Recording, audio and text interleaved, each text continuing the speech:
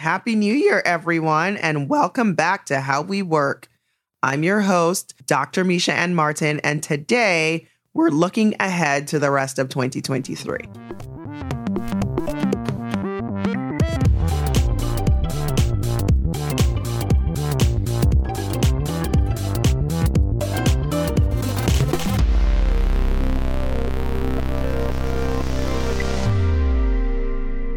To do that, I'm joined by How We Work producer, Mike. Love it. Mike, we are never in the same room together. I'm so excited. I'm so excited too. What a way to start 2023. Yes. How are you feeling about this new year? You know, I'm feeling good. I've decided to come into this year with a state of zen and with a sense of agency. So I'm fired up and calm at the same time. I'm loving it. That's a good achievable resolution. You're coming in with a feeling, not necessarily like, I'm going to do this specific tangible thing. Yes, I never thought I would hear these words come out of my mouth, but I think I just set an intention for 2023. Don't quote me on it, but I might have set an intention. Yeah. Well, I love it. I'm glad you're coming in with that energy, that vibe. That's great. I'm going to try to do the same thing. I like that.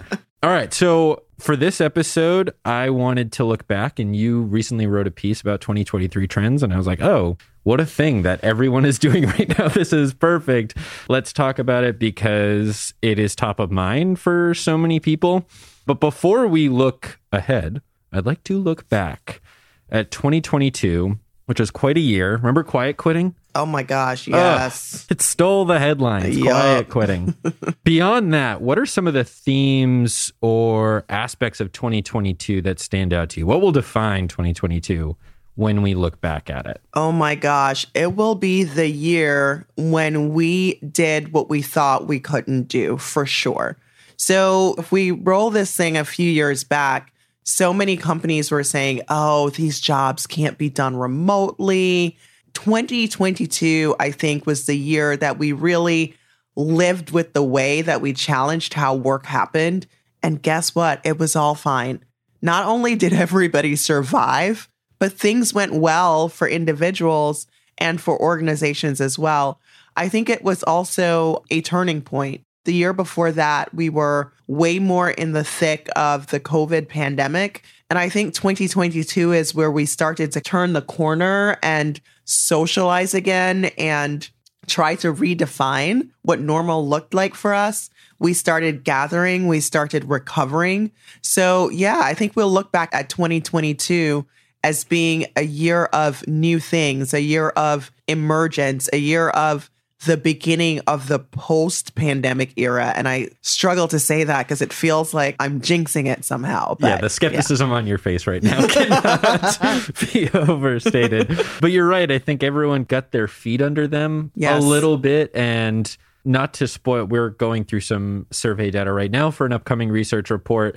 And without giving too much away, it was like, oh, things settled a bit. Correct. And we're starting to see the effects of that settling. And yeah, there's some really exciting stuff in there. So keep an eye out in the March, April timeframe for when that could be, because there's a lot of exciting stuff about just the depth of what we can do with remote work and the opportunities that opens up. Yeah, it reminds me of an apocalypse movie. You know, when people start to pop their heads up and look around. That's what 2022 is like. Oh, civilization's still here. That's right. Okay, so without looking too far ahead, I'd like to try and encapsulate the moment right now. As we're ending 2022, beginning 2023, we did a survey, the Human Workplace Index. We survey 1,000 U.S. employees every single month just to try and see what is top of mind for them. Right now, it is economic uncertainty, a looming recession. It just has people uneasy, full stop. And that goes for everybody. One of the things that stood out to me of the last workplace index we did, 40% of workers in 2022, more than 40%, excuse me, had a side gig, in large part because of that economic uncertainty. Yep. Quit rates are still really high. Yep. People are looking to increase their wages, which typically happens for a new job. So for companies that are operating within this economic uncertainty, they don't want to see a bunch of people leave because they're looking for raises. What do they need to be doing right now to keep people there and keep people happy and engaged and wanting to work there? Yeah, so Christmas is past, but employees are still watching to see whether you're naughty or nice. Mm-hmm. And so this is the time, as employees are tightening their belts somewhat, that employees are looking to see what's really important to you. For example, you said that diversity was really important to you. Are you going to cut your whole diversity team?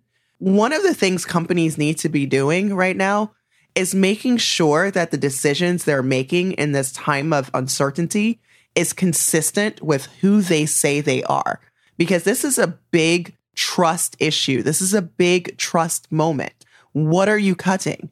How are you cutting, if you're cutting? And how are you handling that? Are you still treating people like people as you promised? Are you being transparent? And then for the people that remain, or even if you're not doing layoffs, you need to be right on the pulse of what your employees need. One of the things that causes me some consternation right now is that organizations are still asking the question, what does the business need? And I so fundamentally believe that that is the wrong question. You need to be asking and understanding, what do your employees need? Because once they get what they need, the business gets what it needs, right? And so in order to understand what employees need, make sure that you're consulting your data. Make sure that you have good data. So your continuous listening efforts, using your data in creative ways, like your recognition program. What are people supporting each other around? Because that might give you an idea of what their needs are. And make sure that you remain focused on what your employees need. Because again, when they thrive, your business thrives. You sort of hinted at it, this tightening of purse strings, and it tends to be at the expense of these long-term building initiatives that just take time to mature.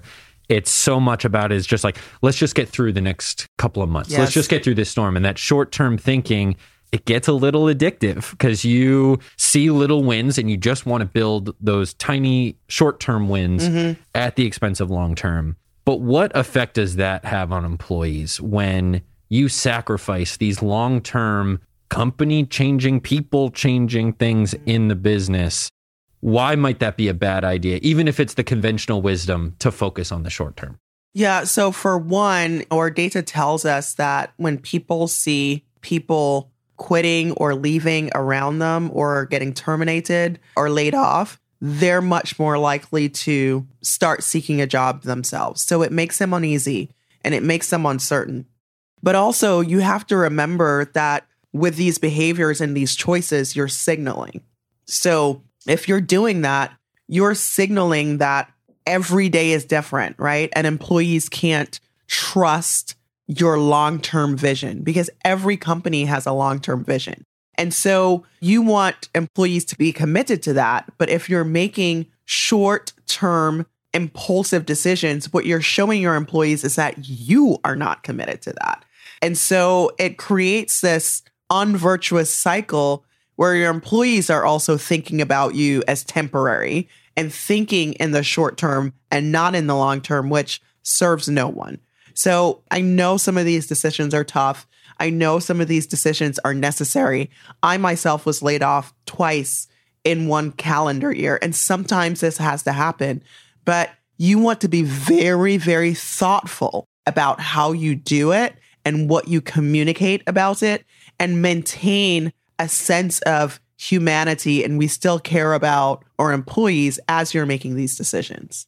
Yeah. As I said, the quit rates are still really high, and that cost a ton of money to replace all those people. I keep stalking the Bureau of Labor Statistics website, waiting for them to cool down, and they're not cooling. No. Yeah. And it's, again, I joked that it was the year of the quiet quit, but the year before it was the Great Resignation. And we've talked about this multiple times. Yes. It is the same underlying issue. Oh, yeah. You can give it a new name any way you want, but like you said, you got to take care of your people or they're ready to leave. And yeah, we keep it for 2 years now. We're like, oh, it'll come down though. I know. Every month, I'm like, Yeah. What is it going to look like this month? But it's so funny because in the news, we're seeing all these layoffs in tech And we think that those layoffs are going to make people nervous.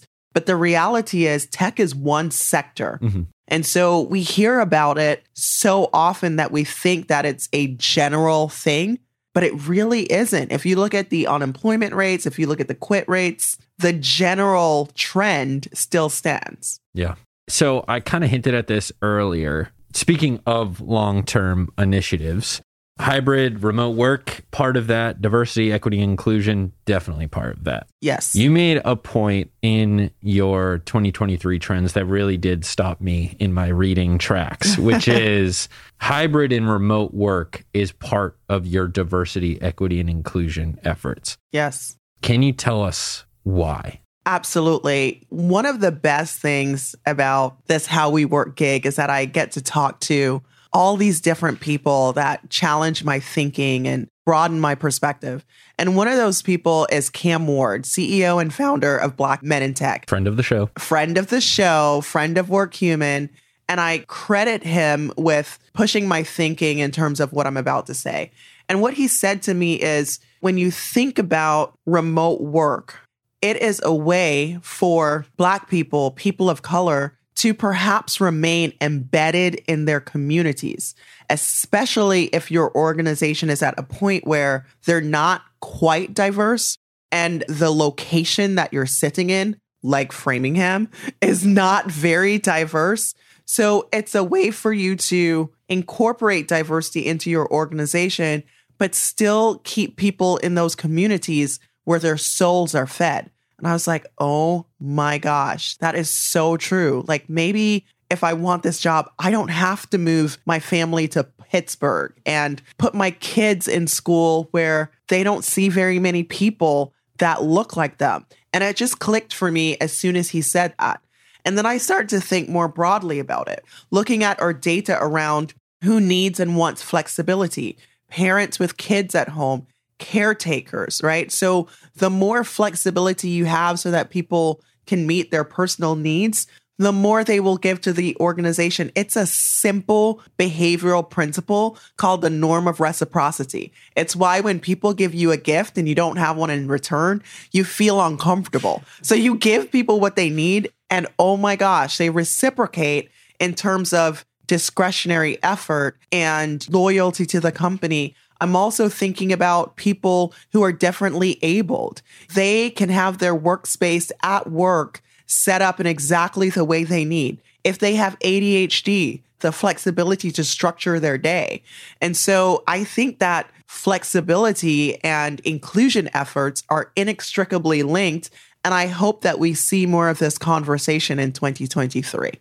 Speaking of stalking the U.S. Bureau of Labor Statistics, you did, and there were 5.7 million individuals with a disability employed in October 22, which is up 2 million from April 2020. And those are just people who have disclosed their disability. Right. And so I actually think that that number is much higher. Yeah, this is something I'm hoping to explore more on the show this year. Is we talk a lot about intersections. Yes. And there's one of the big ones I was recently working on is psychological safety, diversity, equity, and inclusion, which is Absolutely. a pretty easy one to make. You can kind of see how those two fit together. This is one where you have to go a few levels down, begin to see the depth of these benefits that it can do. It's like you can make your company more diverse by making it more flexible. You can take stress off of people by making it more flexible. So I'm excited. This stat really blew me away. Even neurodivergence, right? Yeah. Or social anxiety. The possibilities are endless here. Yeah, I'm excited. One question I want to end on here. So there is a tendency with a new year to be like out with the old, in with the new. However, I don't think it always works that way. You kind of hinted at it at the beginning. What do you think went well at work in 2022 that you want to see carry into 2023? Yeah, I think in 2022, we committed to our challenged assumptions of how we work, right? So as I said before the pandemic, so many companies were resistant to remote work. And people even thought that some jobs, we can't do it that way. And so we've had to deconstruct the workplace and think about, okay, so we know that there are advantages to getting in person. How can we get those advantages while keeping the advantage of heads down time for people who need it? And we came up with hybrid working. I would like for us to continue with that same energy. But what I'm seeing with hybrid work is people thinking, it's the best of both worlds. I'd like for us to take that a little bit further. When do we come into the office? Why?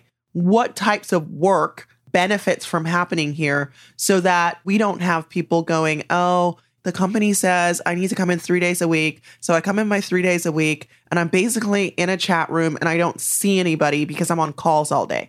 That doesn't make sense, y'all. It just doesn't make sense. So I'd like for us to keep this same energy and deconstruct all these different aspects of work that we once held sacred.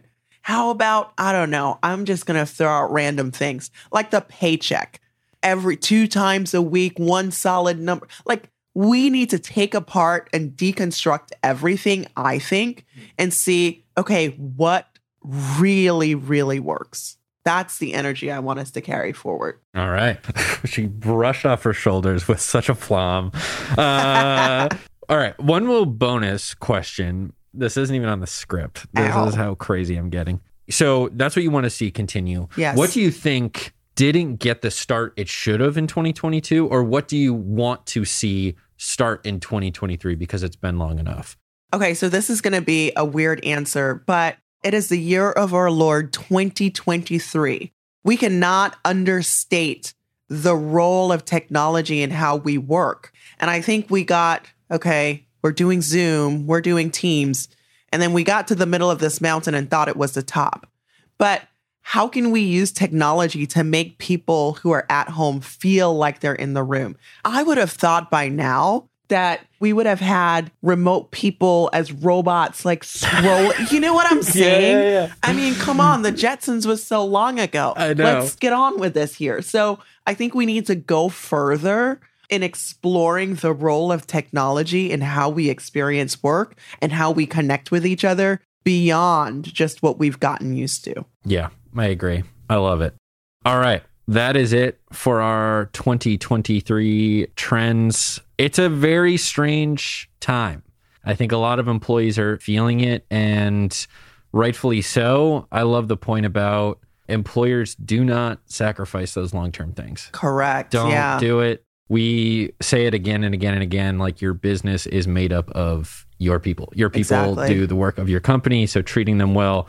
We've got a whole host of surveys, research reports that we did with Gallup last year about well-being and how broad that can be. We've also talked about how you can fall into some traps there as well. So going into 2023, trying to have a comprehensive look at all these things, like you said, deconstruct these commonly held either beliefs or assumptions, or now feels like the time. We figured out hybrid work to an extent. Let's just keep going forward. I know. I think we need to but why everything. Yeah.